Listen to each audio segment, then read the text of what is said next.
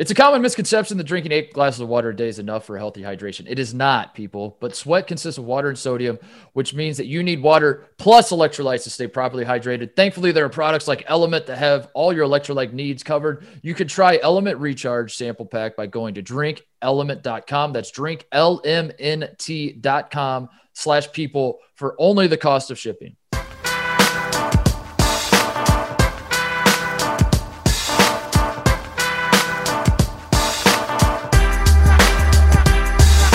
Welcome to the People Sports Podcast. I am Mark Titus. She is Charlotte Wilder, and her hair is very, very, very wet. Charlotte, yeah.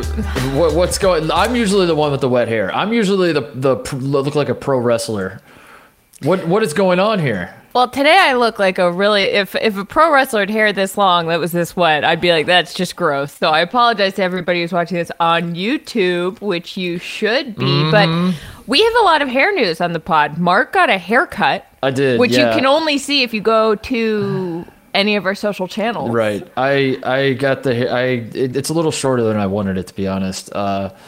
I gave my barber very contradictory directions. Can you tell the people what you told your barber? Yeah, so I had very long hair. I hadn't gotten cut since March 4th. I went back and looked it up.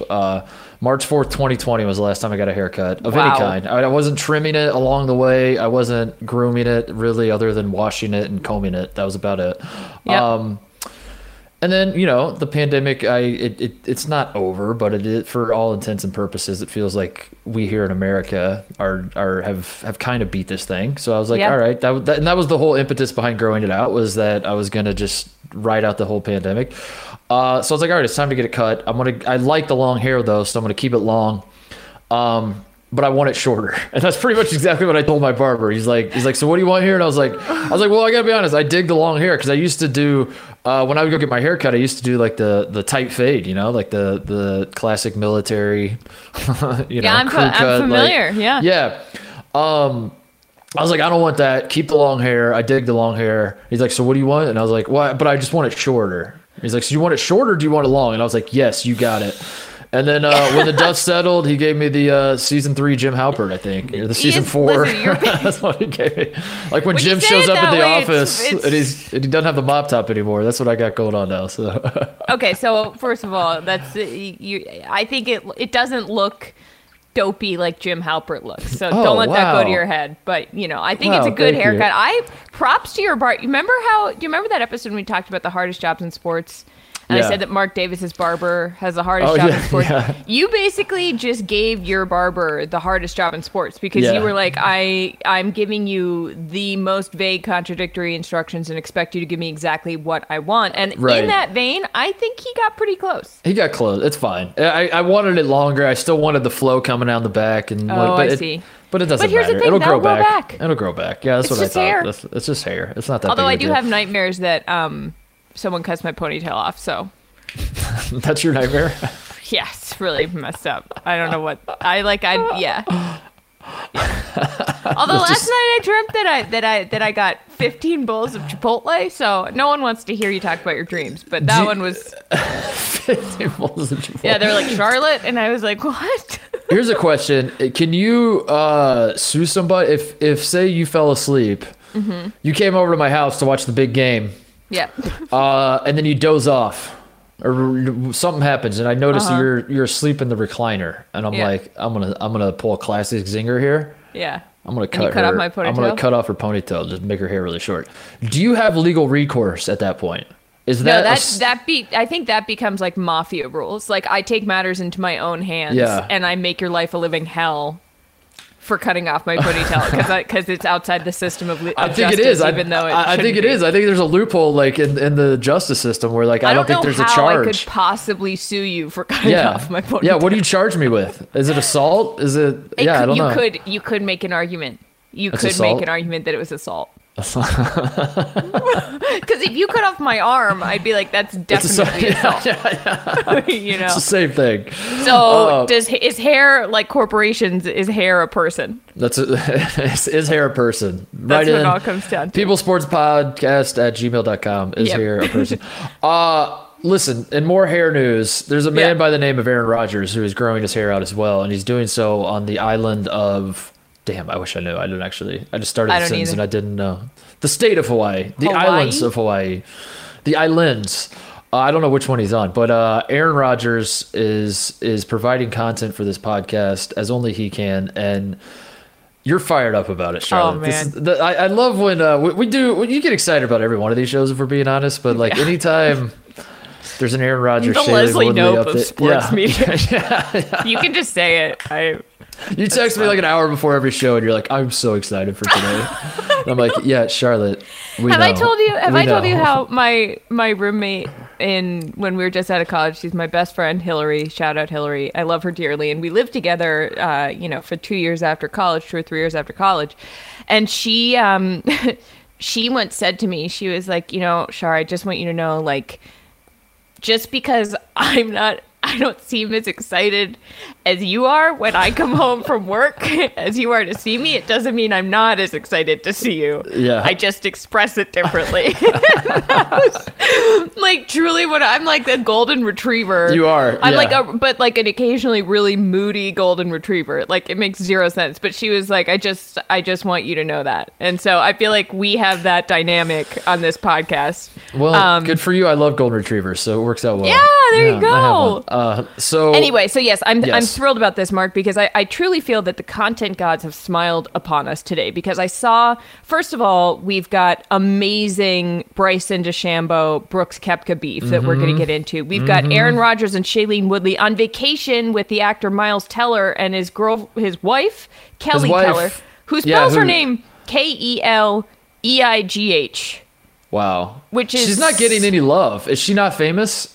Is that it? I don't know. I just keep seeing that they say, because like I was so confused because I kept seeing all these headlines about how Aaron and Shailene Woodley are hanging out with Miles Teller. I was like, is Miles Teller just third wheeling on like Aaron Rodgers and Shailene Woodley on like they're on like a pre-honeymoon, by the way, is what it feels like. It's like they're just in Hawaii. Like they're not married yet, but they're on a honeymoon anyway. And then Miles Teller's just along for the ride. And I'm like, what's going on here? You're like, why are they there? Why are they there? Also, what has Miles Teller been in since Whiplash? I don't know. Do you need to be anything else after that movie? No, what a I guess great not. movie. But I've looked her up. Her name was Kelly Sperry. She's a model. Okay. Well, I mean, she looks like a model. They all look amazing. Did you see that picture of them on a waterfall posing? I was like, these are just like perfectly cut people. Yeah, I did. Yeah. Like, look at that. Are you kidding me? People were killing Aaron for like not being, I don't know, for not. I mean, he's a professional athlete. The standard for professional athlete bodies is. It's too much. We need to. Too much. Way too much. We got to normalize the dad bod. We got it. Like Myles Garrett has ruined everything. Like people see video of Myles Garrett like lifting weights, and they're like, "Yeah, that's what every pro athlete should look like." And then you see Aaron Donald Rodgers. Has done no one any favors. Yeah. You know what, Mark? Aaron Rodgers looks great, and everyone's like, "I don't get it. I don't see a six pack, and I don't think he can bench 405 pounds. So he must be."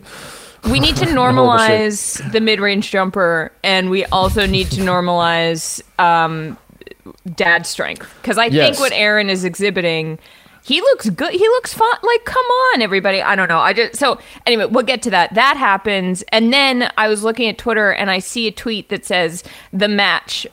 You've got Phil Mickelson and Tom Brady versus Aaron Rodgers and Bryson DeChambeau. And I was like, my brain exploded. I was like, this is all of the things that we talk about, that I obsess about in one news cycle. And honestly, my little brain is having a hard time keeping all of this in it. Yeah. It's like the match was made, it was tailor-made for us. Yes. For the two of us. Excuse me. I think the only way it gets better is if Phil is not in it and you just put in like Yosemite Sam or Babe Ruth's dead wife. Because Phil, we love Phil on this program, but we don't spend a ton of time talking about it. We haven't really like obsessed over Phil. Like we have Tom Brady, Aaron Rodgers, and Bryson DeChambeau. Who could they have paired with? Like what golfer? I mean, Brooks is the obvious thing, but we haven't really talked much about Brooks. We're going to today. Yeah, we're definitely going to today. Who else? Like, what other golf situation? I don't know. I'm trying to think. I feel like you've nailed it with Rosenbaum or Babe Ruth's dead Helen Ruth. Bob Baffert. There it is. There it is. There it is. My hair is just making my t-shirt extremely wet. This is a struggle. This is so funny. Also, my t-shirt I'm wearing, do you see Patrick Ewing behind me as always? I'm wearing a Patrick Ewing t-shirt in honor of the Knicks tonight. Classic. Just as Boston goes down 0-2, just the classic pivot. What are you going to do tonight when the Knicks lose and they're down 0-2 as well? I don't know, Mark. I'm trying not to think about that yet.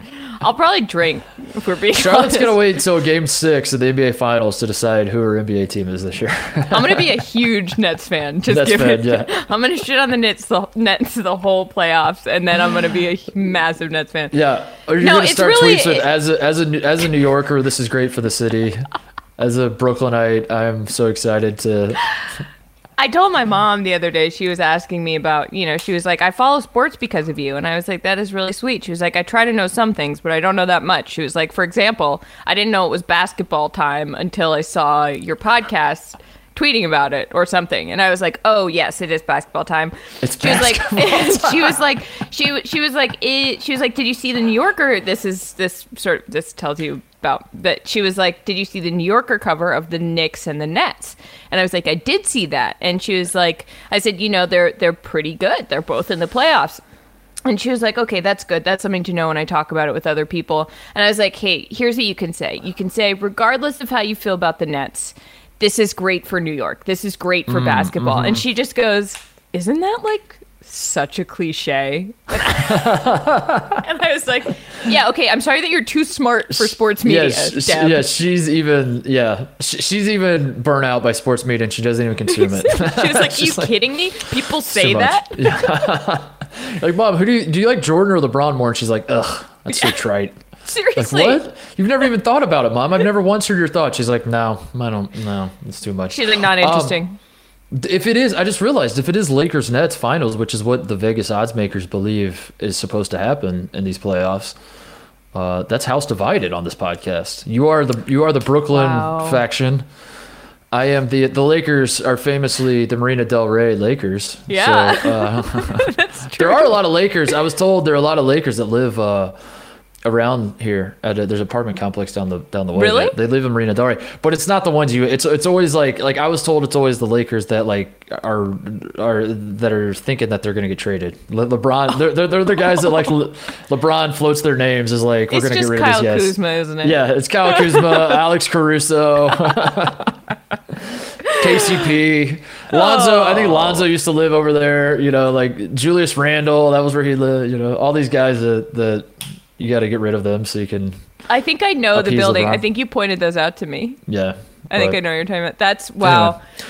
Well, it's that is going to be. As your mom said, I love that phrase. I need that on a T-shirt. Time. It's basketball time. The Des Moines Yacht Club on the back. It's basketball time. There it is.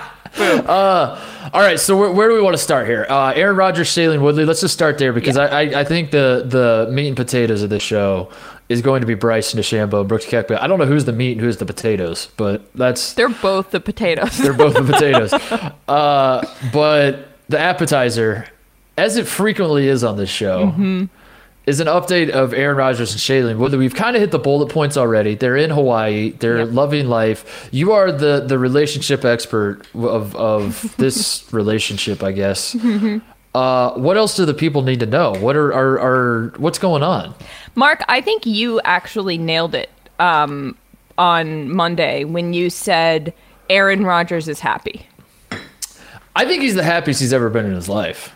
And I think that's kind of all there is to say about it. I think people are pissed because that's why people are pissed. I do. I think you're right. I mean, as soon as you said that, I've been thinking about that a lot since you said that on our honorable mentions pod. And I was like, holy shit, Mark's right. Like, that's what, like, you saw him on, I guess that since our podcast on Monday, he went on Kenny Mayne's last Sports Center. And he said that he wasn't upset with and this will come back to Shailene, don't you worry, people. But he said that he was upset with the organization for its lack of values and sort of lack of the philosophy that he wanted it to have, which was, he was like, an organization isn't the history, it's the people. And he feels, he was like, it's not drafting Jordan Love. I wasn't upset about that. What I've heard sort of from people that I know, not to brag, close to the situation, is that he was upset that they didn't tell him.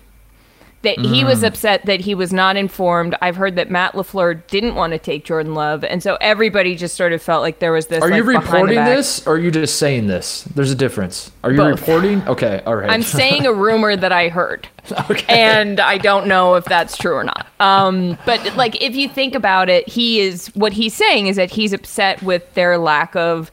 He's like, there's a certain way you do things. It sort of reminds me of you, Mark. It's like there are ways you do things. There are ways you treat people. They were not followed. You're welcome. They were not followed in the case of Aaron Rodgers and the Packers. And now he has this new girlfriend fiance, excuse me. And they seem, it started as a joke, my obsession with this relationship. I actually think it seems like they're very happy together. And I'm just very happy for them. And if that's working and he finally has the peace of like, okay, they violated some of my moral code and I'm going to try to go somewhere else. But also like I'm living my best life in the meantime.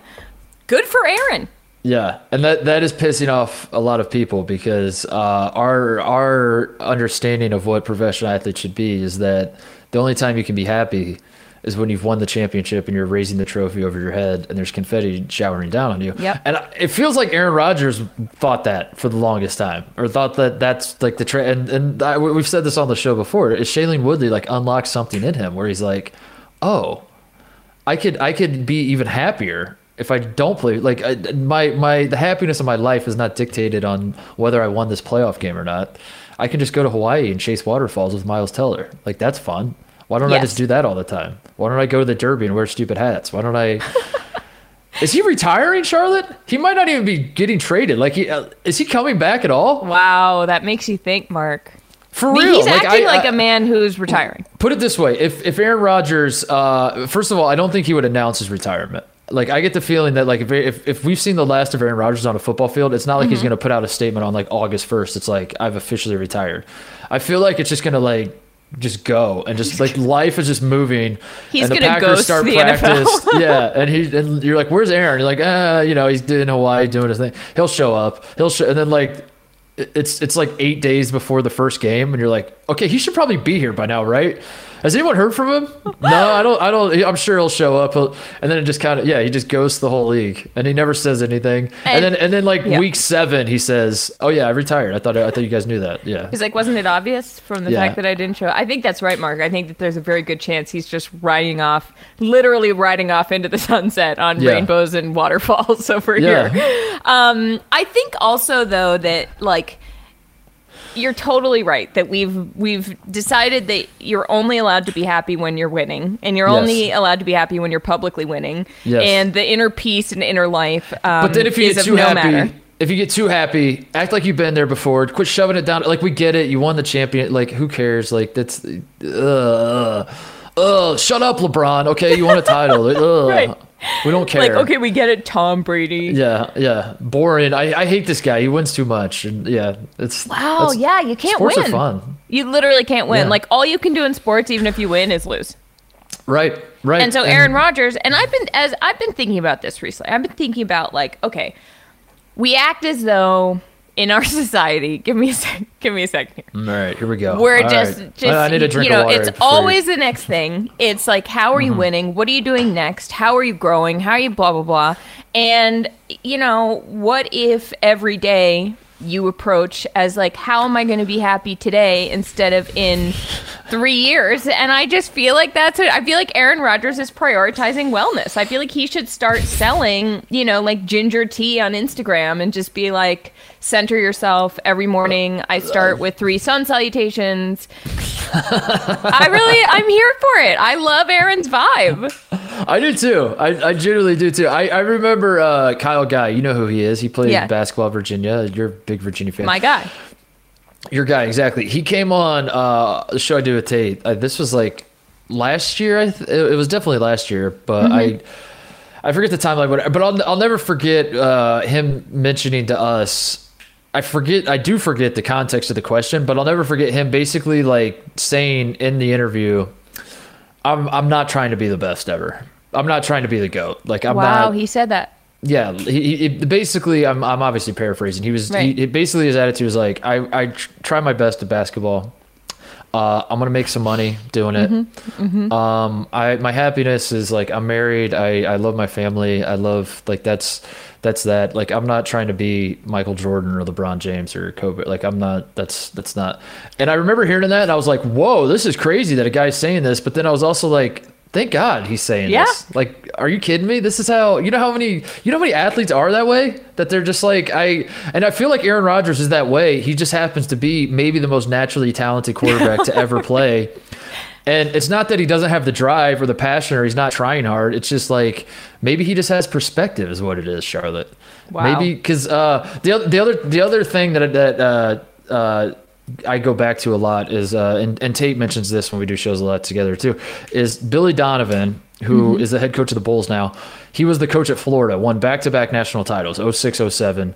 And he was quoted as saying like, he always thought when he got into coaching that when he won a title, like the world would change. That like he would now go into rooms and people would like, there would be trumpets, ladies and gentlemen, national champion Billy Donovan, and then he like waved everybody and like that was how it worked. And he said like nothing changed. He's like, my life wasn't any different. I was like, yeah, sure, if I was speaking at an event, they'd put like national champion Billy Donovan or something, but like no one. It didn't matter. And like, and the point was that like, you think in your head that I don't know, the secret to life, that all your happiness, all your hopes and dreams lie in winning that Lombardi trophy. Yeah. And maybe they don't. And this is some serious armchair psychology, by the way. But that's what I think about. I don't say that applies to Aaron Rodgers, but like when I'm watching him do this, like that's what I think about things like Billy Donovan saying that. Yeah. I think about like what Kyle Guy told me. I think about like all that, and I'm like, is this just like an awakening he's going through, where he's like, I could win 12 straight Super Bowls, and it's not going to like change who I am or what I value or whatever. So like, why try to even win one more? What if I just retire? What if I just go chase waterfalls? He might be retired, Charlotte. He very well. You know what I want? I want more than I've ever wanted anyone to come on this podcast. I want Aaron Rodgers. I want to get philosophical with Aaron Rodgers. With I know that that's probably not going to happen. But maybe if we send him this clip and we're like, hey man, we're on your side, dude. We're on your side. We get it. And we want to hear I would love to know if he has just found some kind of great meditation app. And he's like, yeah, Headspace changed my life. Yeah. Because I think that it's a very real possibility that he just has perspective. No, it might not even be that. It might literally just be Shailene Woodley saying, so what to him over and over and over. Think about that exercise where Aaron's like, I got to go to practice. And she's like, don't go. He's like, but if I don't go, then I might lose my starting spot. They might just like out of spite let Jordan Love start. So she goes, so what? And he's like, yeah, but if he starts, then that hurts my legacy. And so what? Yeah, but if my legacy, then like right now people think I might be the GOAT, and like, so what? And she just kept saying that over and over, and he's like, whoa. I love that. Whoa. Because so what? Yeah, so what? He's like, oh, you're right. She's like, and every once in a while, between the so what, she tosses in and like, yeah, does it make you happy? Yeah. I think you're right. I think we're onto something. I mean, shout out Shailene. I think I love Shailene Woodley. You know what's gonna happen? I love our fake idea. I love the fantasy life that we have built for Shailene and Aaron. I am very attached to it. I think far more likely than Aaron coming on the show is Aaron sees this clip and like tweets it and just puts like, you guys couldn't be more off. Like, I can't wait to start OTAs next week. like what the hell is this garbage? That's not me. He's like, you just straight up made shit up about me for 10 minutes. We're like, no, we just appreciate. He's like, you're projecting. You guys are out of your minds. Please stop. The Billy Donovan thing I love because, and I'm like, I've been in therapy since I was 12, Aaron. Okay, relax. The Billy Donovan thing I do love because I feel like I think in this business, I used to think that like the next job that I got would be the one that changed my life, or like the next thing that I did, I'm now on job 7, and and all of the, and like, it's definitely not to You're say doing great. I want to say that you are doing great. Yeah. Thank you. That is very kind of you to say. And I guess that is what allows me to say, maybe that's not all of where happiness comes from, because it actually is, and I'm just doing it. I'm kidding. But, you know what? I do think that there's a mentality of like the next thing is going to be the thing that changes my life. And Aaron is like, yeah. Oh, go ahead. He's just like, the next thing is going to be Hawaii. Yeah, the next thing is Hawaii. Yeah, maybe. And like, well, isn't there like a study that that they ask people like how much money do you need to be happy or something, and like no matter who I forget what I'm butchering it, but it was something like 20,000. No, it's over a certain threshold. Yeah, it was over like 75 grand or something. Yeah. That was making you happy. But I thought there was something else where it was like, how much money do you need to be happy? And they asked people, and it was always like just a little bit more. And if you made $10 million a year, you're like, if I made $12 million a year, I'd be so happy. Wow. And if you made like 100 grand, you're like, if I just made 120, I would be so happy. It would solve all my problems. And again, boy, this has nothing to do with Aaron Rodgers at this point. But maybe it does. But it has everything to do with Aaron Rodgers. I don't think we're trying to say that. Yeah, I'm not saying it is definitely projection. I just think like that's where my mind goes, and whether it applies to Aaron Rodgers or not, right. it is a nice. Aaron Rodgers serves as a good jumping off point to humanize athletes, to think about like that not everybody needs to be wired to be Michael Jordan and like want to punch teammates in the face, and like I took that personally and I'm gonna kill everybody, and like all I want to do is just rip you to shreds, and then we all nod along. We're like, that's so dope, dude, what a competitor. It's like, it's okay to be like, yeah, I'm really good at football, I love playing it, I love making money, I love trying to win, but you know what else I love? Hawaii. You know what else I love? Miles Teller and his wife. Yeah, Miles Teller and his wife. That's what I love. Oh man, fun times. Great stuff, Mark. If Aaron Rodgers has in fact taken his last snap on a football field, which like the more I say that, the more I'm like trying to will it into existence somehow, which is really weird. Because we want to be right. Because all of the things we just said about not being competitive and enjoying your life, that's bullshit. All we want is to win and be the first ones to break the news that Aaron Rodgers is retired. So if that is in fact what happens, how shocked are you? 1 to 10. You heard it here first. No, I'm not even thinking about how shocked I am, because I'm just thrilled that we called it in May. We just called it, yeah. No, I wouldn't. I think I'd be at a. After you said it, I'm just convinced that's going to happen. I'd be at a 1 or 2, man. I'd be like, yeah, Mark said that was going to happen. Mark said it very convincingly. Mark convinced me that Aaron Rodgers is done playing football.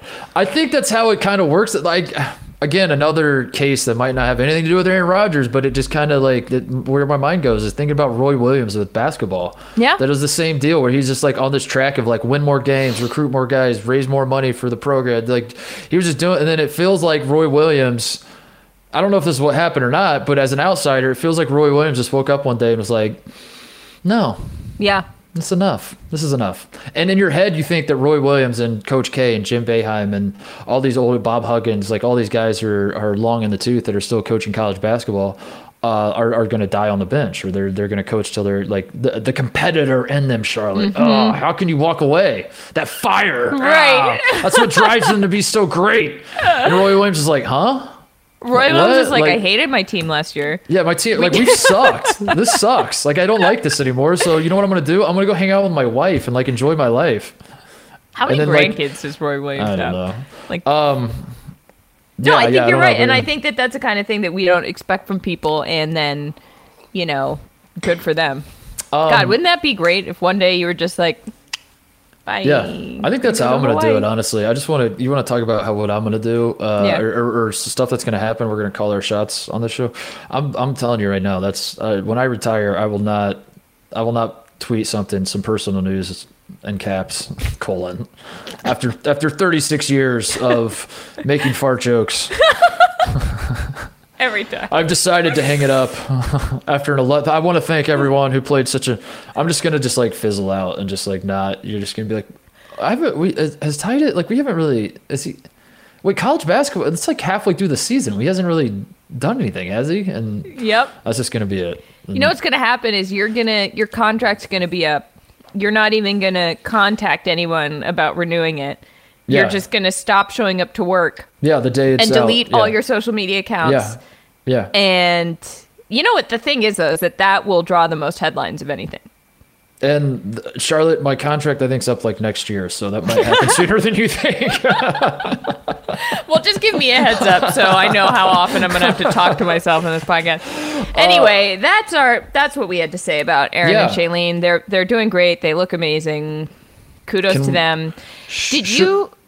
No, I was going to say, should we pivot from people in love to people who absolutely hate each other's guts? Yeah. I think we should. I'm so excited. I'm so excited. See, okay, so on this podcast, we've talked about Bryson DeChambeau so much. You have completely changed the way I think about him, which is that he's so obnoxious and so committed to being obnoxious that you begrudgingly respect and almost like him because, you know, it's like galaxy brain feelings about this guy. So then, of course, when the news broke about, I mean, should we tell the people about the video? Should we not assume I mean, I assume most people have seen it, but explain for the people that haven't what happened here. There's a little backstory here, too. I forgot how far back, which only did 2019, but in sports feud time, that's significant. Brooks Koepka and Bryson DeChambeau have been beefing with each other. And it started because Brooks said that Bryson played too slowly. Bryson said, say it to my face, so Brooks did. They seemed to work it out. They went on a podcast together.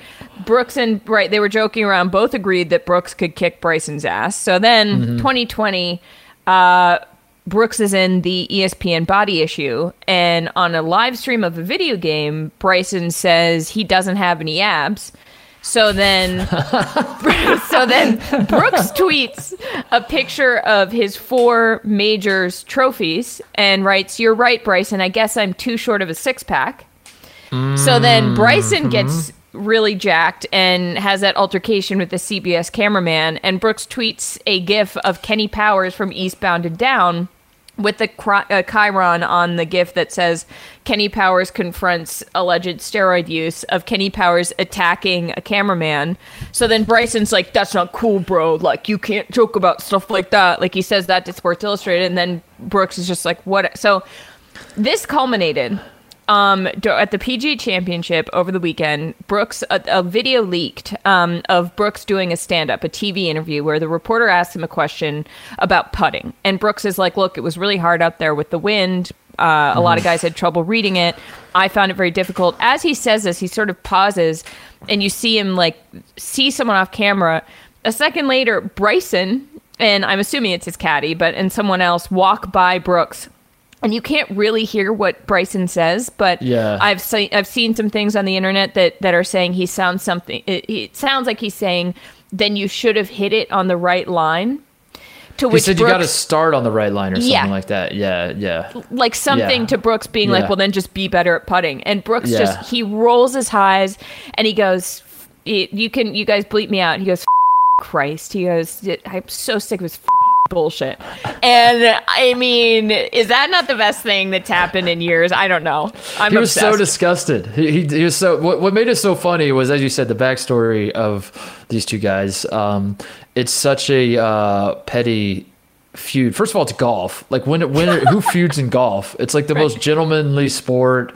They're not. There's no offense and defense, so you're not going up against a guy really in golf. It's you versus the course, and it's a lonely pursuit of a sport. So like the idea that you could have a rivalry of any kind in golf is insane. Much less one that's like a kind of bro-y with these two guys. Kind of. Yeah, but it's golf bro-y. It's like a weird. I don't know. It's like it's not.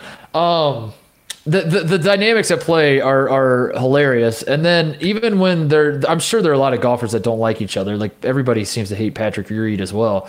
But no one really wears it. It's rare that you see a golfer wear it on his sleeve like this, like Brooks Koepka did, where he literally has to stop the interview, take a deep breath, and be like, "I'm so disgusted by this man's presence." It's hysterical. It's so funny. It's Happy Gilmore and Shooter McGavin. Like that's what this is. As I'm watching this happen, I don't know which one is which, but that is where they've arrived with this rivalry. That it's like I can't even. No part of me watches this and thinks this is intense. This is like, boy, I would love to see Bryson and Brooks.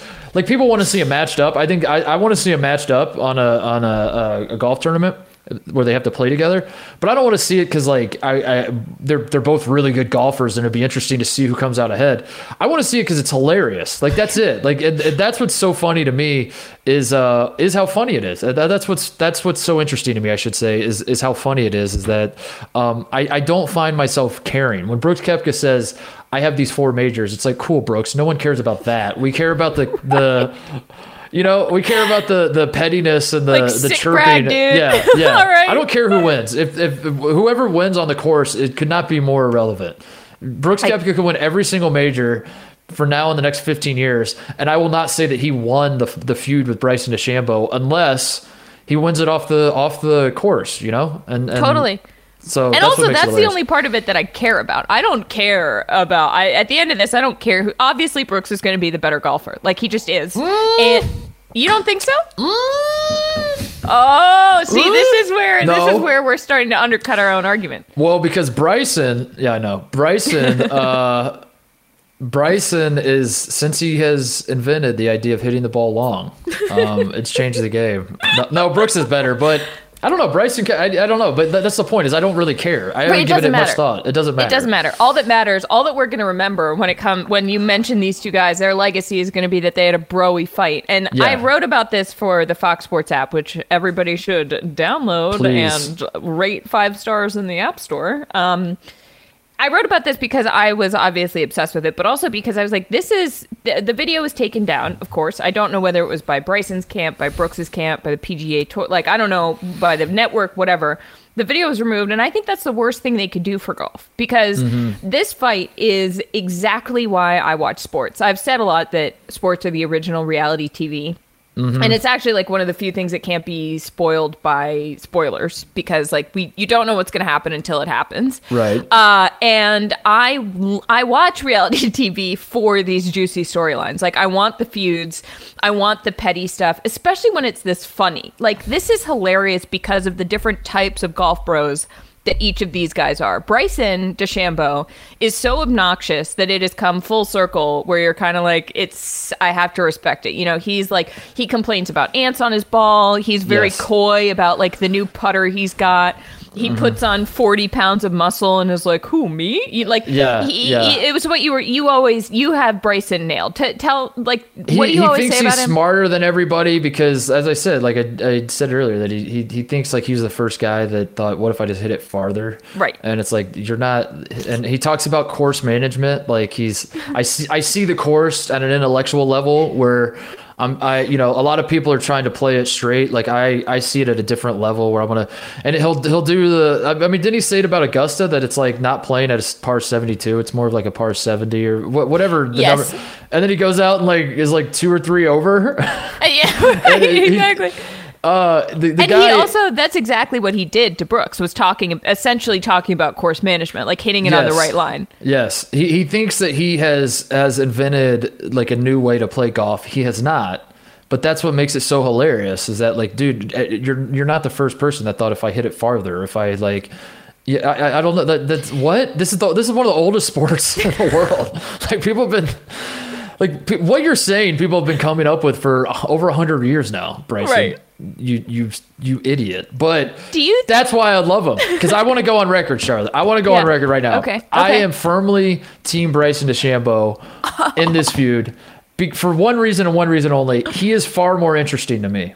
Wow. Brooks Koepka has, like, Brooks Koepka is a better hang. If I'm getting beers with these guys, I would much rather hang with Brooks Koepka. Brooks Koepka, I might cheer for him. I wouldn't cheer for. I don't know. I don't know how to say it. Like I understand the appeal of Brooks Koepka over Bryson DeChambeau. Bryson is insufferable in so many ways, but in this specific feud, I am team Bryson because Bryson is far more interesting to me. Bryson does anything. It's a content goldmine. Yep. Whereas Brooks, it feels like Brooks is like, depressed is too strong of a word, but like he's got this whole vibe where he's like too cool for school.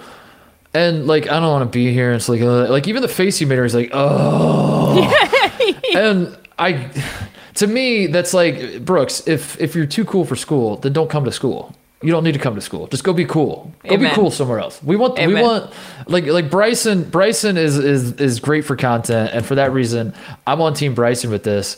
But not in a way of like, don't hurt his. You know what I mean? Like when Brooks Koepka rolls his eyes, I'm not like going to defend Bryson. But if you're asking me like who's better in this rivalry, it's definitely Bryson.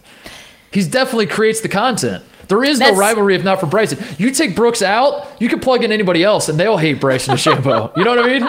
Bryson is what makes this rivalry go, not Brooks. Bryson is the engine of the feud. Yes. I love that take, Mark, because to me, Brooks is exactly the opposite type of bro. Of like, if DeChambeau had a polar opposite, it would be Brooks Koepka. Because basically, the way that you describe DeChambeau is perfect, and it makes me. He tries too hard. Yes, he's trying too hard, and that's why people are turned off by him because they're like, oh man, like do less. Brooks is trying. Not at all. There's this Ben Folds song from like 2006 that I remember thinking was very funny. It's called "The Battle of Who Could Care Less," and it really feels like Brooks Koepka is always fighting the battle. Yes. But at the same time, he undercuts that because he does care enough to tweet things out to antagonize Bryson. Right. So on the one hand, he's acting like he's this guy who doesn't care and he's too cool and like, oh, blah blah blah. But to me, this is the kind of fight, like, you were saying it's golf bros, so it's not, like, quite bros, but if you went to a college that was enough up its own ass, like I did, where, like, I know these guys. Like, these guys would go to parties and, like, hate each other and end up getting in a fight about their golf handicap. And everyone's like, this could not be less interesting. Like, there's nothing you could, like, this is the worst fight. Like, I said in the article, this reminds me of, like, you know, DeChambeau is the groom's friend from home and Koepka is the groom's college roommate, and they get into a fist fight at a bar in Scottsdale because, you know, one of them like nudged the ball on the course and the other one saw, and obviously it was DeChambeau who cheated and Brooks saw it, but DeChambeau's like, you're gonna be that much of a little bitch, you're gonna call me out at the bar after, you know, like it's so familiar to people who know these kind of people, and to people who don't know these kind of people, first of all, congratulations. Second of all, it's just like so stupidly male that you can't help but laugh at it. Like it's not harming anyone except each other. Yes. That's what that's and that in and of itself is so rare in sports because typically when we think of rivalries, we are invested. Like it's rare to have a rivalry that you laugh at, Charlotte. I'll just put it that way. Like when you think, if I told you that the Steelers and the Ravens are playing on Sunday Night Football and it's week 15 or something, or week 17, this is it, and the winner gets home, the winner gets a bye in the playoffs, the loser has to play in the wild card round, it all comes down to this, the division, right. And you just see the graphics like popping up and you're watching that and your butthole's just tense and you're like, oh my God, this is going to be war. This is a war. Oh my God, this is going to be nuts. And this rivalry is the exact opposite. That's what I mean. It's like if they were going in on a Sunday, if it was, instead of Phil Mickelson, it was Bryson DeChambeau on Sunday going into the PGA Championship, and it was Bryson versus Brooks, and it was, you know, and CBS is running all these promos with like Sunday, they go head to head, the winner, one PGA Championship on the line. I am 0% invested in like, oh man, here we go. You're not taking those promos seriously. No, I am laughing my ass off. Just like, I wonder if, like, I don't know, if Brooks is going to steal Bryson's 4-iron and put it in his bag and see if Bryson notices. Like, that's right, like who puts the whoopee cushion under the green first, you know, and it is so rare that we have a rivalry like that where they truly hate each other.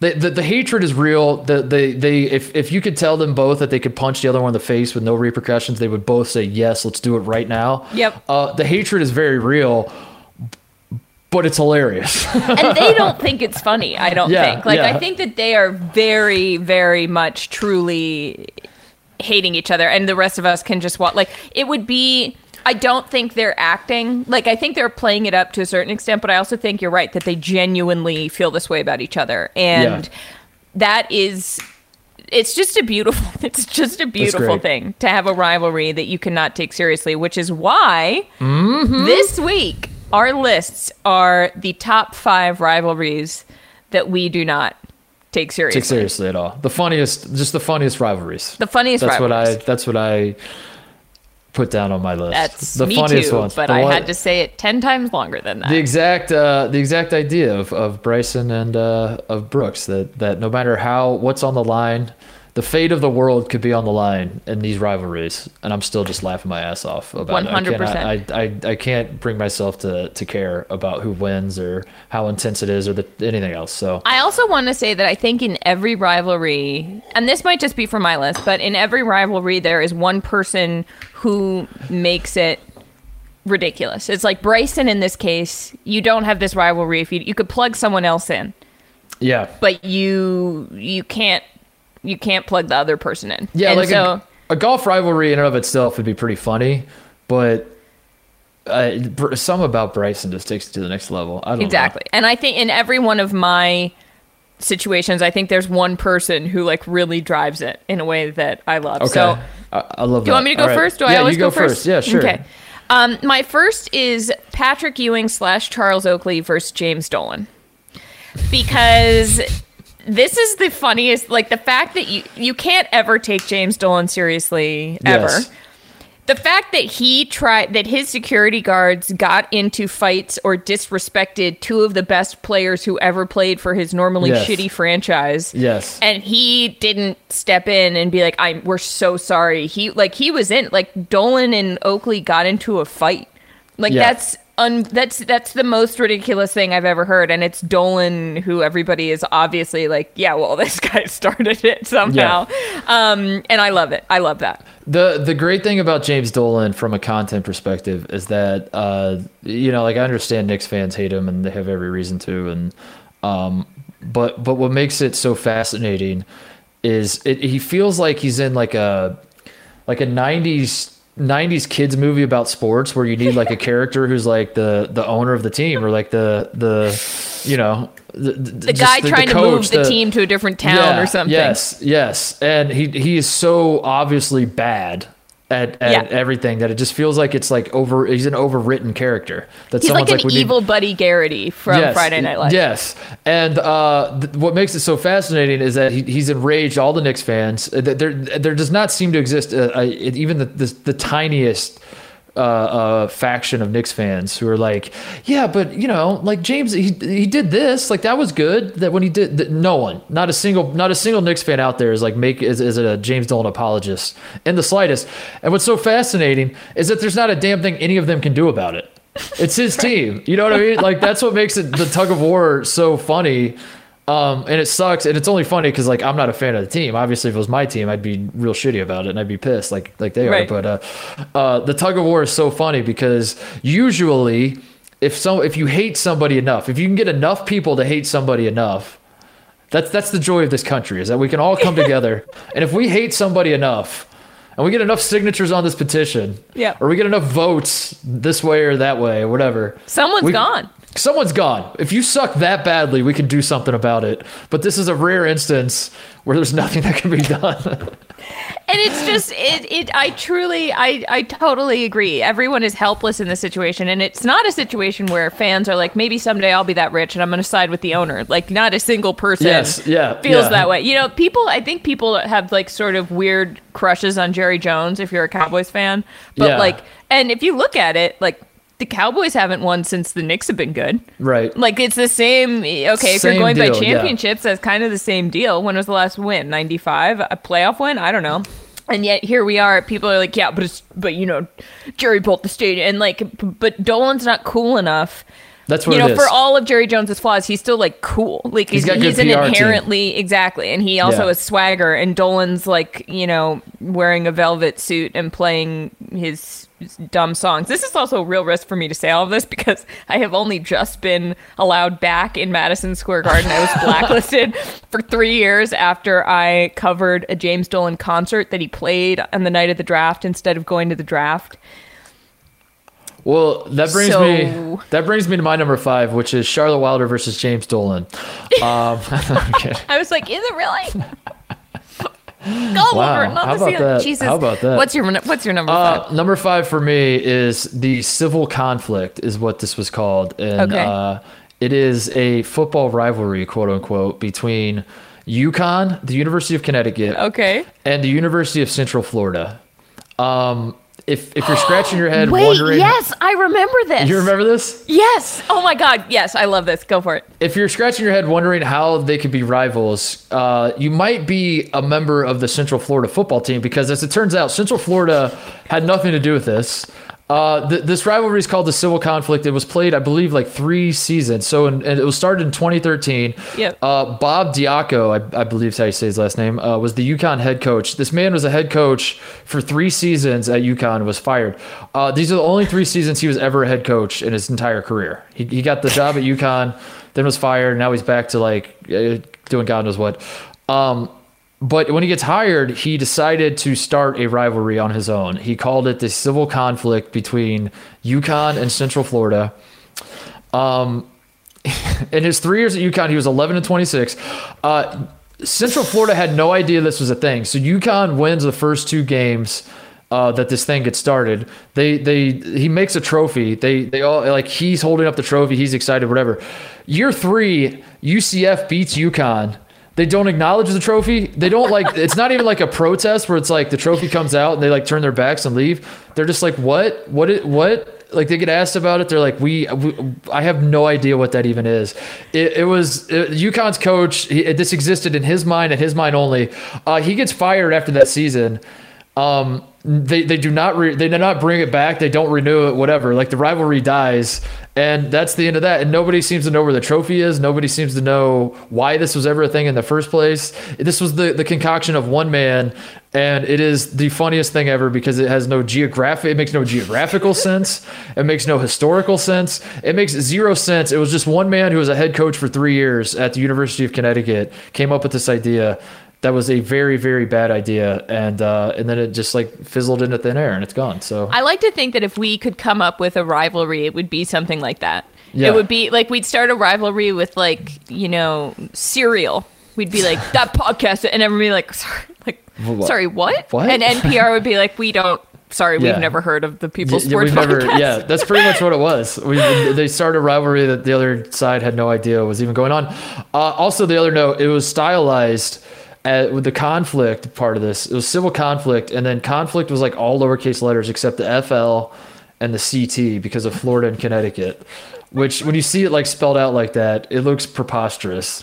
The whole thing is so stupid. UConn was right there, like UConflict was right there, and they went the CT and the FL. So bad. You could have. This could have been like if these 2 teams. If this was still going on and these 2 teams were playing for the national championship, I would just be laughing my ass off about the civil conflict. So that's why it's number 5 on my list. I love it. So I love it. All right, number 4 on my list is James Dolan versus Spike Lee. Are you serious? Yeah, just wait. You'll see what I'm doing here. So after all of the Charles Oakley, Patrick Ewing stuff, James Dolan decides, or Madison Square Garden security decides that they are not going to let Spike Lee in 2019 or 2020. I don't know. It was right before the pandemic. They're not going to let him use the entrance that he has always used to go to Knicks games as the Knicks' biggest celebrity fan, the guy who cares most about this team in the world. They decide that he's the guy they're going to arbitrarily just decide to piss off one day. This is hilarious to me because then obviously Spike Lee is in the right here, but Spike Lee goes on a revenge media tour that I still think is one of the best things I've ever seen. He goes on Get Up like every morning for a week, decked out in his Knicks gear, being like, "This man is an atrocity in New York City. We got to get him out." Like Spike Lee fuels this fire. The Knicks, they don't release a statement. I mean, an apology. They release a statement that's like, "Yeah, but that's still the wrong entrance," and everyone's like, "Are you kidding me? Like you're gonna double down?" And I can't get enough of it. That's really all I've got. I just think that I have this image of Spike Lee seared into my brain wearing his like blue and orange Knicks glasses and his Knicks shirt on Get Up, being like, "This is unacceptable." And Mike Greenberg is just eggy. You want to hear something just absolutely ridiculous and it might not be surprising, but I'm gonna say it anyway. Always. I think I side with James Dolan in this. I knew you were gonna say that. As soon as you said absolutely ridiculous. Why? Only because I think we need some perspective on Spike Lee and his importance to the New York Knicks. Because if you're a Spike Lee fan, in terms of his fandom to the Knicks. I'm not talking about his movies. If you love Spike Lee's fandom with the Knicks, plug your ears. Spike Lee doesn't matter. He's irrelevant. I know he wants to believe he matters. If Spike Lee stopped going to Knicks games, I think it would take me like a week to notice or care, and then I would immediately not care. This is like me purposely getting facts about Virginia geography wrong. I hope everybody email us. How many about times how you've been offended watching, you are that Mark just said that? How many times you've been watching the Lakers and like you notice Jack's not there or is there or is not? My God, the entitlement to believe that you should have like a special entrance for that. You're not on the team. You don't matter. You're a fan just like everyone else. Get in line. Like you already have like a VIP section. Like you'll be taken care of just like every other super rich asshole that sits courtside at the Knicks games. But my God, like you're not Patrick Ewing. Patrick Ewing and Charles Oakley, they have legitimate gripes. They should be treated like royalty when they go to Madison Square Garden. Patrick Ewing won a ton of games. His jersey's in the rafters. He's a legend. They should roll out the red carpet for Patrick Ewing. Spike Lee, get out of here. No. Do you know how brainwashed I've become? I'm so brainwashed that I'm like mad hearing you say that. I'm like, Spike, I'm like, are you like, you can't say that about him. I'm like, do you know what he does for morale? Like, do you know what he's done for the team? Do you know what, like, do you know how important it is that he's at every game? Obviously not that important because he goes to all the games and the Knicks have sucked forever. So like if Spike Lee mattered that much, don't you think at some point we should start pinning some of this on Spike? We should start saying if Spike is such a good fan, why are the Knicks a garbage organization? What's going on there? Why isn't Spike a better fan? Think about that. I'm just sitting here very confused about the emotions in my heart. I'm a little worried about what's going on with my fandom here as I sit in a Patrick Ewing t-shirt in front of a Patrick Ewing poster. Remember we said there's no James Dolan fans out there? I'm about to be the one. By the end of this podcast, someone will be like, I love James Dolan. You're going to get canceled for saying you love James. We're going to cut that audio. I'm kidding. Don't put that on Twitter. Mark doesn't need that. Okay, well, that brings you to your fourth. My number 4, this is kind of not really a deep cut, but it might be for some people that have no idea who this guy is. Chael Sonnen versus anyone and everyone in UFC. So Chael Sonnen is... I don't know who he is. He is. Okay. So I am not a UFC guy. I've said this on the podcast before. I don't really follow it. I don't know a ton of fighters. I certainly don't know history. I don't know Chael Sonnen. Like, I don't know a single fight he ever fought in his career at all. What I do know about the guy is he is the greatest trash talker of all time. And the reason I have him on my list is because he single-handedly got my attention into UFC in the first place to where like I even acknowledged that it existed, because this guy, I'll give you a little background on who this guy is. He was like the first, the way I remember it is like he was like the first star of UFC. And there are a lot of UFC fans that are listening, I'm sure, who are like, you could not be more wrong. There was this guy, like this guy was so much better than Chael, whatever. You're probably right. In fact, I would say you are right. I'm telling you my perspective. This is how I consumed UFC. Was Chael Sonnen just pops up out of nowhere and starts cutting like WWE promos and is actually like a great fighter. And I loved it. So he calls himself an American gangster. He's far retired. I think he does like commentary now. Again, I don't really follow UFC, so I don't really know what he's up to. But I think he does commentaries for someone. Charlotte, he would call himself an American gangster. He was from Westland, Oregon, which is like the most affluent suburb of Portland, where all the Trailblazers live. No way. And there's this famous video. You should go look it up. I'll send it to you after the show, where he's deadpan talking about his life growing up in the mean streets of West Lynn, where he's like, I had to see a guy just like throw litter on the ground, and I had to watch that. I'm 7 years old just watching a guy throw a piece of trash on the ground. He's like, it was disgusting. I couldn't, and he's deadpan cutting these promos about how he's from the hood, and it's like, that would be like me trying to say something like that. Yeah, that would be like you're the actual. Oh, I've had a hard life. A boat hit my power lines one time. Yeah. One time, right? Oh, I'm not even going to go down there's that, and then there's these quotes. Are you ready for this? So he was one time he was busted for having high testosterone levels. He had a Medina Spirit situation, put a little too much ointment. So he gets Bob busted. Baffert peed on his breakfast. Yes, he failed a drug test, and his quote was this: "My phone rings. They call me up. They say, Chael, your testosterone level is too high." I say, "Well, how high was it?" They say 0.7. I said, "What's normal?" They say 0.6. I said, 1/10. You're telling me I'm 1/10 higher than the average man? Retest that. You must have caught me on a low day. Oh my God. That's so good. He had this quote about a ring girl. He says, "We only had one ring girl, and that was Chandela. The other was the IQ card girl, Ariane. She kind of walks around and holds up her latest test score. One time there was a title fight. She got all the way up to 5, and we were very proud of her." Oh my.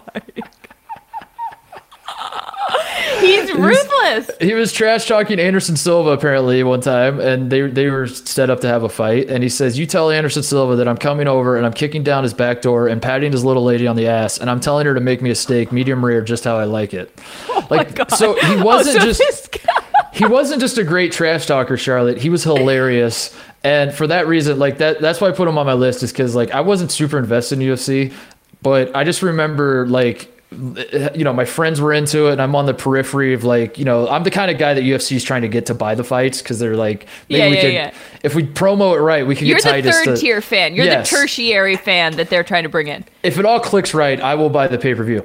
And every time like Chael Sonnen would pop up in my world, I like anytime it was tried to be packaged as like a huge fight, like the title's on the line, this guy, I would just watch him do his promos and his interviews before the fights and just laugh my ass off, and I could never take him seriously. And he was a great fighter, but I never took him seriously. What year, around when was he fighting? He must have, I remember him when I was in high school, so I was like 06. I think he was like 05 to probably, I was going to say, was it 2012, like 13-ish maybe? Was it like late 2000s? Because those insults, those like sexist insults that like he doesn't even think are sexist, is like the epitome of the end of high school, early college for me, where, you know, it's just like casual misogyny and everyone's like, oh, it's funny. You know, he's like, here, I'm going to trash talk. You know, and even I was like, yeah, man, that's funny. And like, it's not, I don't say this as like, you know, I'm not a little snowflake about this. I mean, like, it's legitimately funny because he sounds like such a loser that he would, you know what I mean? But he would do like, it, but and here's me defending him as the man on the show. As the local men's rights activist. Yeah, the reason I, as a man, don't have a problem with this. What made it different to me is that he like the misogyny wasn't the funny part. It was like the packaging, like you know what I mean. That's what I mean. It's like it's a casual like side dish is the misogyny of it, which makes it's like you're laughing at him, not with him in some way, but also like maybe a little bit with him. Maybe a little bit with him because you like think that he's playing a character. I don't know, the whole Galaxy deal is, Brain satire. The whole deal was something else. So I put him on the list because that just fit the bill for me. It's like every time he had like a prize fight, and I was like, I can't take this seriously because this guy is funny. Just I just want to see what this guy's going to say. I'm gonna go watch his promos. You have to. I'll send you the one where he's talking about himself being an American gangster. It's so funny. It's so good. Awful. So, anyway. Oh man. Okay. My third is Spike Lee versus Reggie Miller. You see what I'm doing here? I see this. I like it. So there you are again with the. It's funny. See, it's funny because. Get it? Get it? Get it, Mark? Get it? You get it? See? Imagine like having to hang out with me in real life all the time. It's exhausting. Anyway, so Spike Lee versus Reggie Miller. Spike Lee taunted Reggie Miller so much that he made Reggie Miller so mad that Reggie Miller went off and had the most insane run and beat the Knicks. Mm-hmm. I'm sorry. Okay, that sounds Spike Lee. Mm-hmm. Like, I don't know if fans got upset about this at the time. What was that, 94? 94, yeah. So that to me they had a little run. They played the playoffs a handful of times. I think 93 they played each other too in the playoffs. Yeah. They had a few different playoff runs, but 94 is the one that was like and that's all. You know, I don't feel like I really have to explain these very much because what I meant is like it's clear who's in the wrong on each one. Yeah. And the way like I still think James Dolan was in the wrong in the Spike Lee versus James Dolan one, but I think Spike Lee really brought this on himself. Yeah, he brought this on himself with Reggie, but I think I'll. But you hate Reggie Miller. But I hate Reggie Miller, so I'll side with Spike because. But what makes this a good one is that it's so rare. I mean, this doesn't like fans, and you would think more fans and players would have beef, but it doesn't really seem to happen. Yeah, really I know, anymore. Right? And like Drake is friends with everybody, so Drake is on the sideline like. We need Drake to hate people. I think that's what we're getting at. Is we need Drake's Drake the opposite, and he needs to pick a lane. He needs to pick a lane. He needs to trash talk. We need more more guys like talking smack to Drake after they hit shots. Instead, LeBron, if LeBron's playing against the Raptors or something, and he did. He literally did this. Like, LeBron killed the Raptors in the playoffs every year, and it felt like Drake was like, "Thank you, LeBron. That was so cool." It's like, no, dude, don't do that. So I'll defend Spike for that reason. Drake and LeBron are kind of, this is not related, but they're kind of similar in that I feel like LeBron, if there's a cool, famous person who wants to be friends with him, he's like, oh, hell yeah, I'm in. Yeah. And I feel like Drake is also like, it's almost like there's a hint of insecurity behind their confidence. Yeah. Yeah, I know what you mean. Because if I was that famous, I would pick and choose who I hung out with. I'd be like, if I was LeBron and they were like, hey, man, Drake wants to hang with you, I'd be like, I don't know Drake. Like, yeah, I'd be like Drake, the guy who likes cool? Every team? Yeah, like I don't like tell him I said thanks, but I'm busy that night. Like, we didn't even tell you what night, LeBron. He's like, yeah, I'm busy. He's like, that's okay. I got to go to Hawaii with Aaron and Miles. Yeah, I would be that way, but yeah, they're both that way. That they're clout chasers, I think, is the term we call that, Charlotte. Which is weird because they have more clout than anybody. But exactly. Number 3 for me, kind of vague. I don't love that I did this, but I got into a rabbit hole late last night where I was just watching video after video. So I just wanted to put this on the list because I was laughing my ass off. Okay. It is cyclists versus fans. And the rivalry is cycling almost always in Europe. They're doing these bike rides through mountains and winding roads and whatnot. And for whatever reason, there's just like, they always allow fans just on the side of the roads with like no barriers or anything. And I got caught last night deep in a rabbit hole just watching compilations of cyclists punching fans in the face as like the fans were like running next to them. And like, yeah. And I was dying. I was laughing so hard. That's worth putting on your list. And the reason it's on the list beyond like it's funny, but like the reason I feel sort of guilty and laughing, or like it's bizarre that I would laugh at this, is because some of these, like, the cyclists would get knocked over by fans. They'd like break their legs and like maybe their careers aren't ruined, but like they were competitive in a race, and now all of a sudden they have to bow out of the race. Whatever. And you would think that like some small part of me would be like, dude, that sucks to train your whole life and have this moment ruined by some guy with a painted face and like a flag around his neck, who's just like running through the Alps and just like pushes you over. I did not think that at all, Charlotte. I was laughing my ass off watching these guys fight, watching the fans, the hooligan European fans. So the whole scene is funny to me, and I put that at number 3. So I'm sorry. It's not more specific, that. No. I'm into it. Will you send me those videos too? I'm gonna have the same reaction I had when the guy punched a kangaroo, though. I'm gonna be like, oh, and you're gonna be like, no, I don't feel that. No, because I don't think you'll feel that with this. Because first of all, they're European, which is like, it's also human on human. Yeah, it's human on human, and they're European hooligans, and like, I don't know. But it's just it's so bizarre to just there's no sport on earth. I should probably maybe walk that back because I do that a lot. But I don't know. I can't imagine another sport on earth where the fans can so openly affect what's going on, and there's kind of no recourse. Like, you if you clearly haven't been at the Garden for a playoff game, baby. Like, if Spike Lee just like tripped Trae Young. And then like the NBA just kind of shrugged their shoulders, like, there's kind of nothing we can do about that. That's just part of the game. You're like, what? Why is that part of the game? That's what cycling is that fans are just could just I don't know. That's so good. Oh God, I love it. Okay, my number 2 is Reggie Miller versus Michael Jordan. Reggie Miller is the idiot in this case because, come on. Because he was never going to beat Michael Jordan. He was never going to be. He was never going to beat him. He was never going to be better than him. He trash talked him, and then Jordan. Well, according to Miller, MJ says, "Be sure you never talk to Black Jesus like that." After he trash talks him one time, and I don't know how you ever come back from a burn like that after getting beat. Can I just point out, this is why I hate Reggie Miller is so much growing up in Indiana, is that this is what the guy, this is his identity more so than anything he's ever accomplished on a basketball court, is that like he had a quote unquote rivalry with Michael Jordan, which wasn't even a rivalry. He just like, he stepped to Michael Jordan and Michael Jordan put him in his place. That's kind of what happened. Yeah. So the pinnacle of his career was almost beating Michael Jordan one time. And it's that, and then his fight with Spike Lee, and that's it. And that's like what people know about him. And he scored 9 points one time, but that's like more a Spike Lee situation. I couldn't tell you anything else about Reggie Miller. Oh, except that now he's in the Wendy's commercials. Yeah, he's a bad commentator. I don't know. I have a weirdly strong. I know, I love it so much. That's why I put him on here. I knew you'd get riled up. Because I think I just hated growing up in Indiana, and like I was the Galaxy brain kid in Indiana. I was like, this guy sucks. Like, why are you all fans of him? He's like, because he's our. He might suck. He's our guy. I was like, he doesn't have to be. It's like, it's pro sports, dude. Like, you realize when he retires, he's never coming back to Indiana, right? They're like, nah, Reggie would.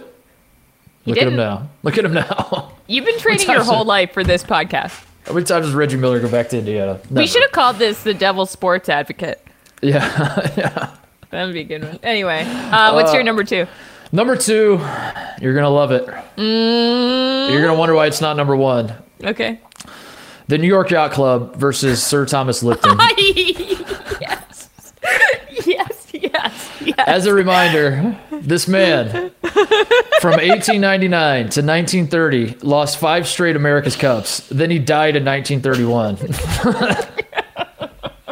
He tried to win the America's Cup for 31 years and then died a failure. Lost 5 straight times. Remember when I was like, what happened to Shamrock 6? And you were like, I don't know, he probably died. He probably died. And then we looked it up, and he died.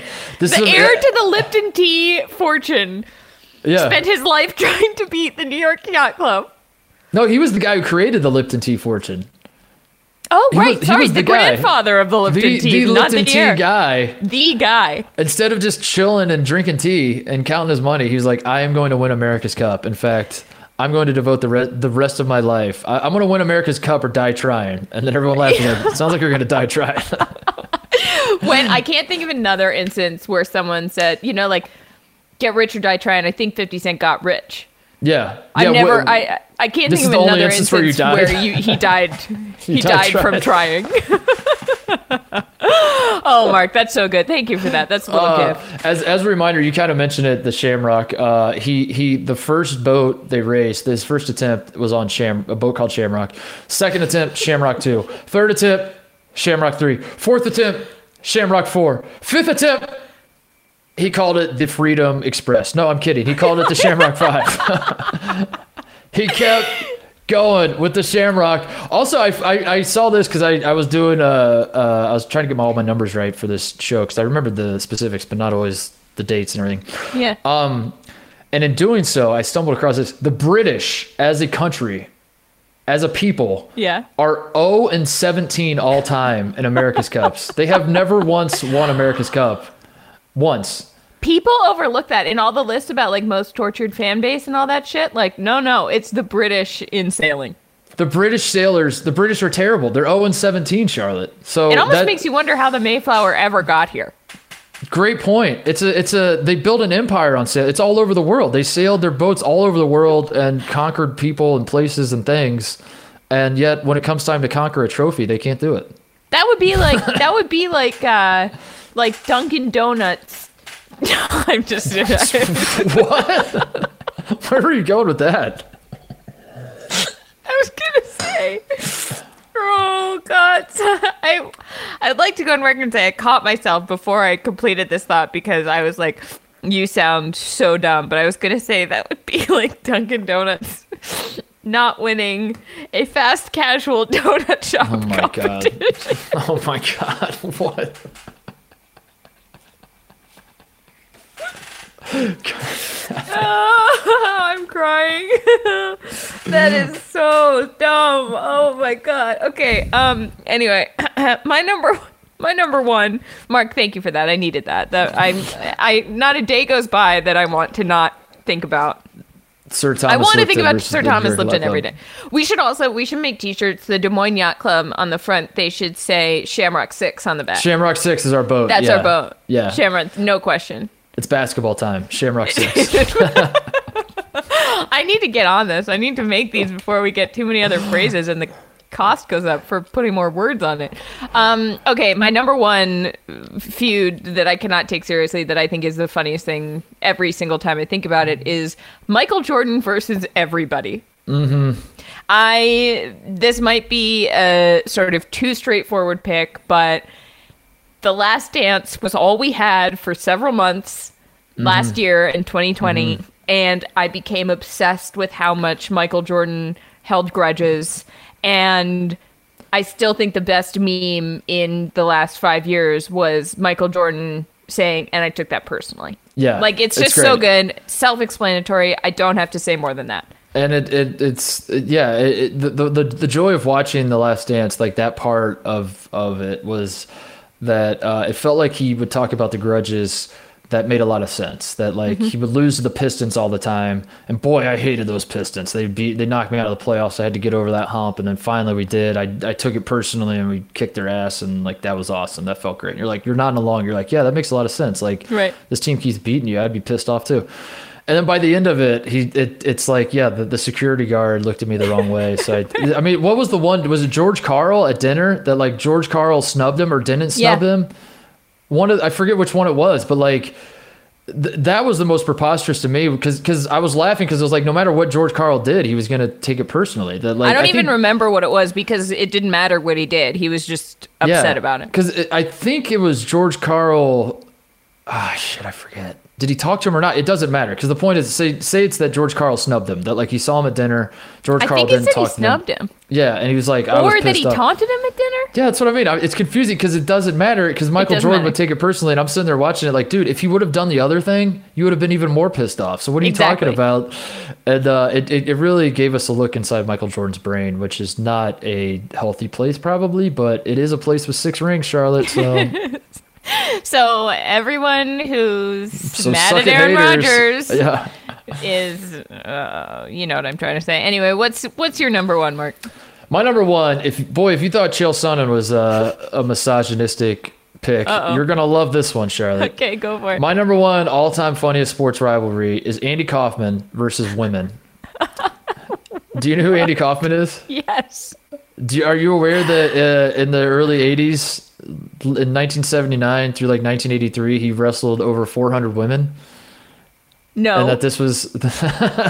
Wait, what? Okay, so Andy Kaufman did these sort of performance art elaborate... Yes. He was the king of anti-comedy, where like he would do things on stage that like weren't really funny, and then like he would do them long enough and commit to it so long that like you'd start laughing and you'd kind of get it, and it would click that it was actually funny. He did what I do, which is beat jokes to death, but he did it so that it was actually like you started laughing eventually. Yeah, he's awesome. I was obsessed with him when I was growing up because part of it was because he died so young. There's that mystique too, and I was a sucker for that when I was like in high school. But everyone seemed to love him. Like all that era of comedians thought he was like so fun. Like Jim Carrey, I was obsessed with him. Makes the movie where he is Andy Kaufman. Yes. And then he I don't think he stopped being Andy Kaufman. I think that's I think Jim Carrey is Andy Kaufman. Yeah, that's what happened to Jim Carrey. Anyway, one of the bits, quote unquote, that Andy Kaufman did back in the day was that he challenged in 1979. He appears on Saturday Night Live, and he offers $500 to any woman that can pin him. You're kidding me! I didn't know this. Oh, that is sports. And then he wrestled a woman and pinned her. And then like this was like a whole thing for like 5 years or something, where Andy Kaufman like would do public appearances. He would call himself like the women's wrestling champion of the world. He was just like, the whole deal was like he's being a heel. Like that was the anti-comedy. That's what I mean. Like it wasn't a comedic bit. He was like, I'm dead serious that I think I could beat any woman on earth in wrestling, and I will pay you if you can pin me. Did anyone ever pin him? To my knowledge, I don't think they did. Because I think it was like you have to pin him in like the first 3 minutes, or I don't know. He had like a lot of these. He had a rule that would keep the bit going. A rule, that would keep the bit going. But at no point would he laugh or anything like that. He was like very serious, and you would watch it. I wasn't alive then, but I've watched all these clips on YouTube 100 times. And at no point is it like funny to him or anything like that. Right, but that's exactly what made it so funny. That's pretty brilliant. I don't even think that's misogynist. I think that's just, like, I think that he is doing a satire of pointing out what is wrong with guys who are like that. Yeah. So it is like.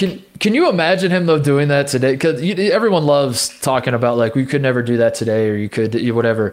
And I think your gut instinct is like, oh my God, he could never do that today. He would get killed for it. And I'm thinking, no, this would be so much better today. Think about how it would upset. I think people would get so shitty with it, like, because that was his point. Like, he would be very misogynistic. He was like he was literally a wrestling heel. That he would say like women are inferior, or like they're weak, or like what they belong in. He would say this stuff. But that to me is like such obvious satire, which I guess some people might say like, oh, but it doesn't matter because it's not funny. It's just like, you know what I mean? But like, the reason it's funny to me isn't necessarily that, you know, like I wasn't laughing at him saying women belong in the kitchen. What I was laughing at is the absurd, just like me saying this out loud, that a man appeared on Saturday Night Live and said, I'll give you $500 if you can pin me. And then he wrestled a woman. Absolutely wild. I had no idea that was a bit. Wow. You gave me, I need to go watch so many videos. You do, yeah. I give the people a lot of homework, so wow, you did. We're gonna get a bunch of emails about other Andy Kaufman skits.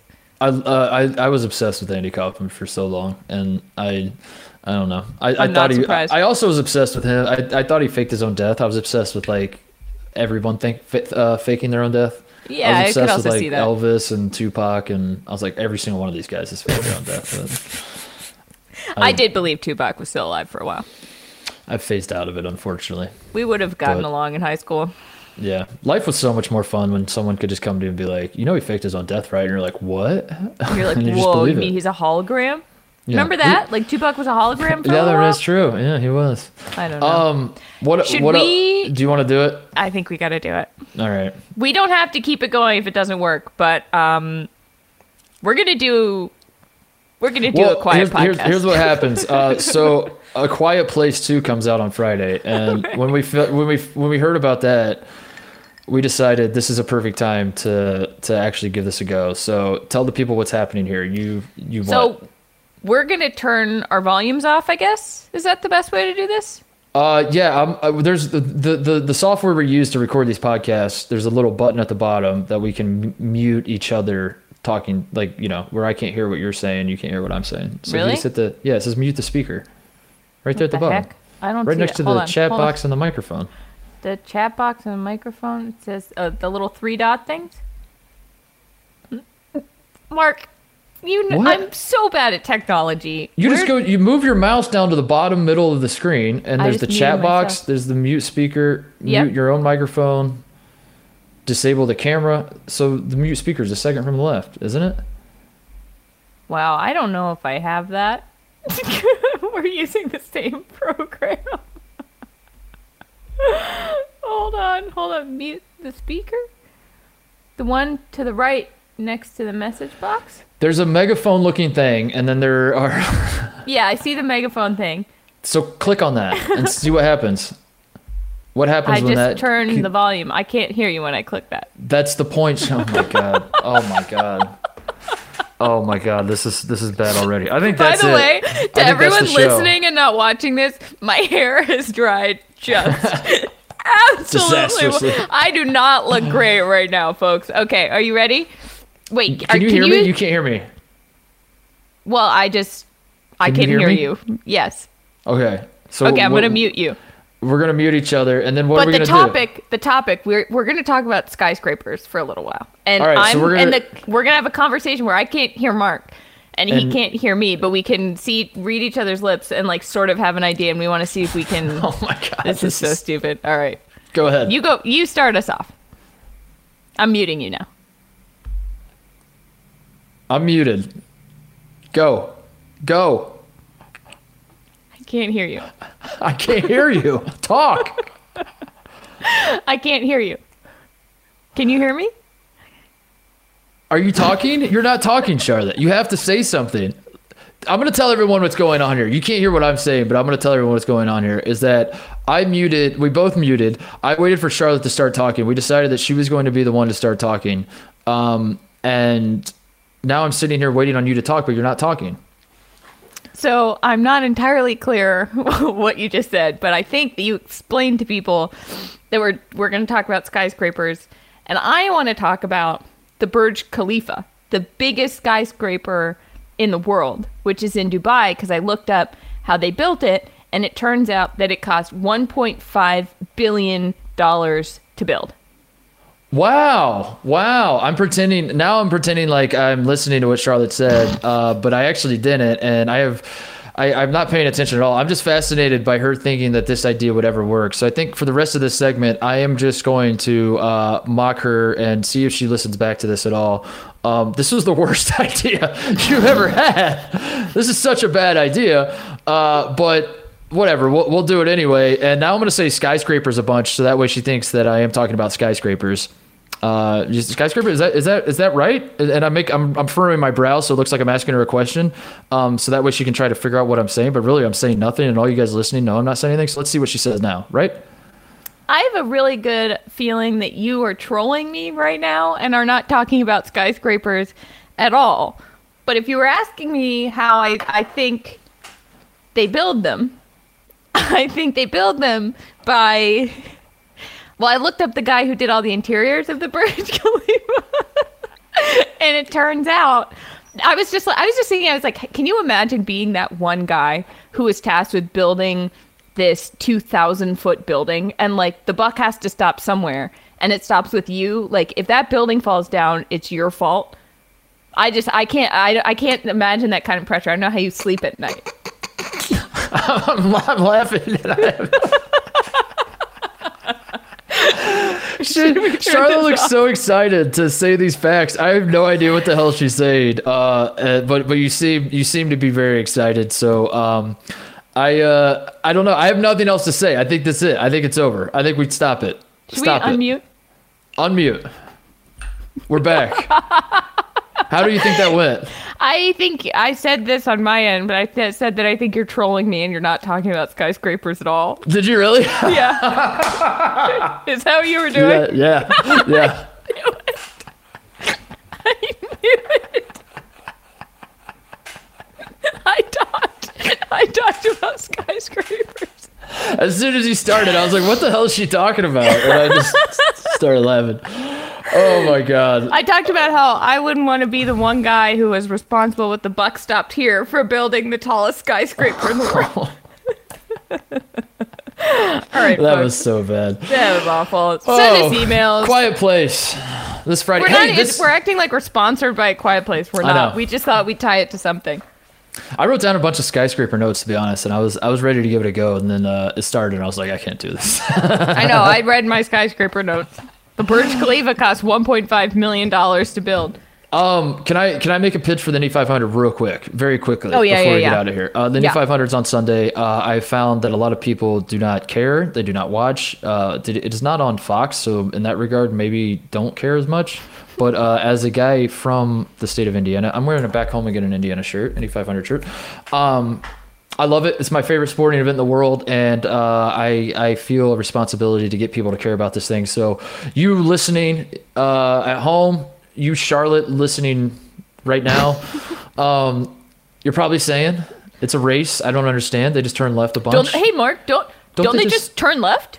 What else? Why should I watch this? What makes this different? What makes it special? So I'm going to hit you with the facts real quick, and then we'll get the hell out of here. Largest sporting venue in the world is Indianapolis Motor Speedway. Mm-hmm. The largest single-day sporting event in the world is the Indianapolis 500. It is the most highly attended single-day sporting event anywhere in this world, on this planet. I didn't know that. It is true.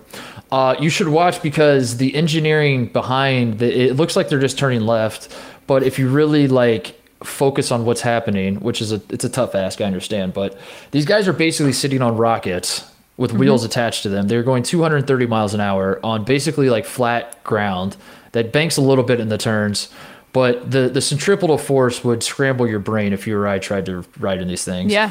And they're trying to not hit each other, but also pass each other. And they're doing this for 500 miles. It is insane. But as for this specific race, some notes. Scott Dixon is on the pole. Last year, he led 111 laps, Charlotte. He looked like he dominated the race, did not win, got second because Takuma Sato passed him. Then the caution happens. The race ended under caution. We were setting up for a huge finish where Scott Dixon would try to pass him again. Didn't get it. So Scott Dixon has #unfinished business. So keep an eye on that. Ed Carpenter is the hometown guy. He's from Indianapolis, went to Butler. His stepfather ran the track forever, Tony George. And he is one thing I've always wanted to happen in the sports world. One thing I want to see more than really anything else is a Hoosier win the Indy 500. It hasn't happened in 1,000 years. Before. Yeah. It would be the equivalent of Andy Murray winning Wimbledon. This is something I want so badly. And Ed Carpenter has to be the guy. He's starting fourth, so he finished second in 2018. He came close, but we want that to happen. So we're rooting for Ed. We're rooting for Ed Carpenter. Also, there's a Bitcoin car starting number 3, so be ready for that. If one way or the other, if it crashes and burns. Well, I mean, Bitcoin is so volatile. Like, I don't know. I'm going to put a lot of. Is it car made? No, it's sponsored by Bitcoin. Like a kind of Bitcoin? Or no, it's Bitcoin like sponsored. It just says like Bitcoin on the car. It's like the Bitcoin car. Okay. But I'm saying, like, if it wrecks, I'd sell all your Bitcoin. If like that, if that guy starts third and he just like his engine blows. If that guy loses, I am selling every GameStop stock I own. Yes, please do. And then lastly, the guy who won it last year, Takuma Sato, has won twice, and he's the defending champion. I think he's like starting in the middle of the pack, but this guy has raced like 10 times, 11 times. I forget how many. Every single race he's ever been in Charlotte, he has either improved on his starting position. So he like starts 10th and finishes 8th, whatever it is, or he has crashed. And the reason I point that out is that he is a madman. He's the kind of racer that makes racing awesome. He's the equivalent of like, I'm going to win this thing or crash trying. I don't want to say die trying because that's dark. That's a little too on the nose and go dark. Go big or go home. If you're not living on the edge, you're taking up too much space. Literally every single Indy 500, he has either improved his standing or he's crashed. So he's awesome to watch. So there you go. That's the pitch. Watch the Indy 500. That's all. We will never try a quiet podcast ever again. I'm sorry that I thought of that. I'm sorry I did that. God bless you, Aaron and Shailene. God bless you, Bryson and Brooks. Thank you for anything else, Charlotte? Thank you for the content. No, email us. I don't care what you email us about, but email us. The People's Sports Podcast at gmail.com. Have a great Memorial Day weekend, everybody. Oh, yeah. Happy Memorial Day, baby. White pants season.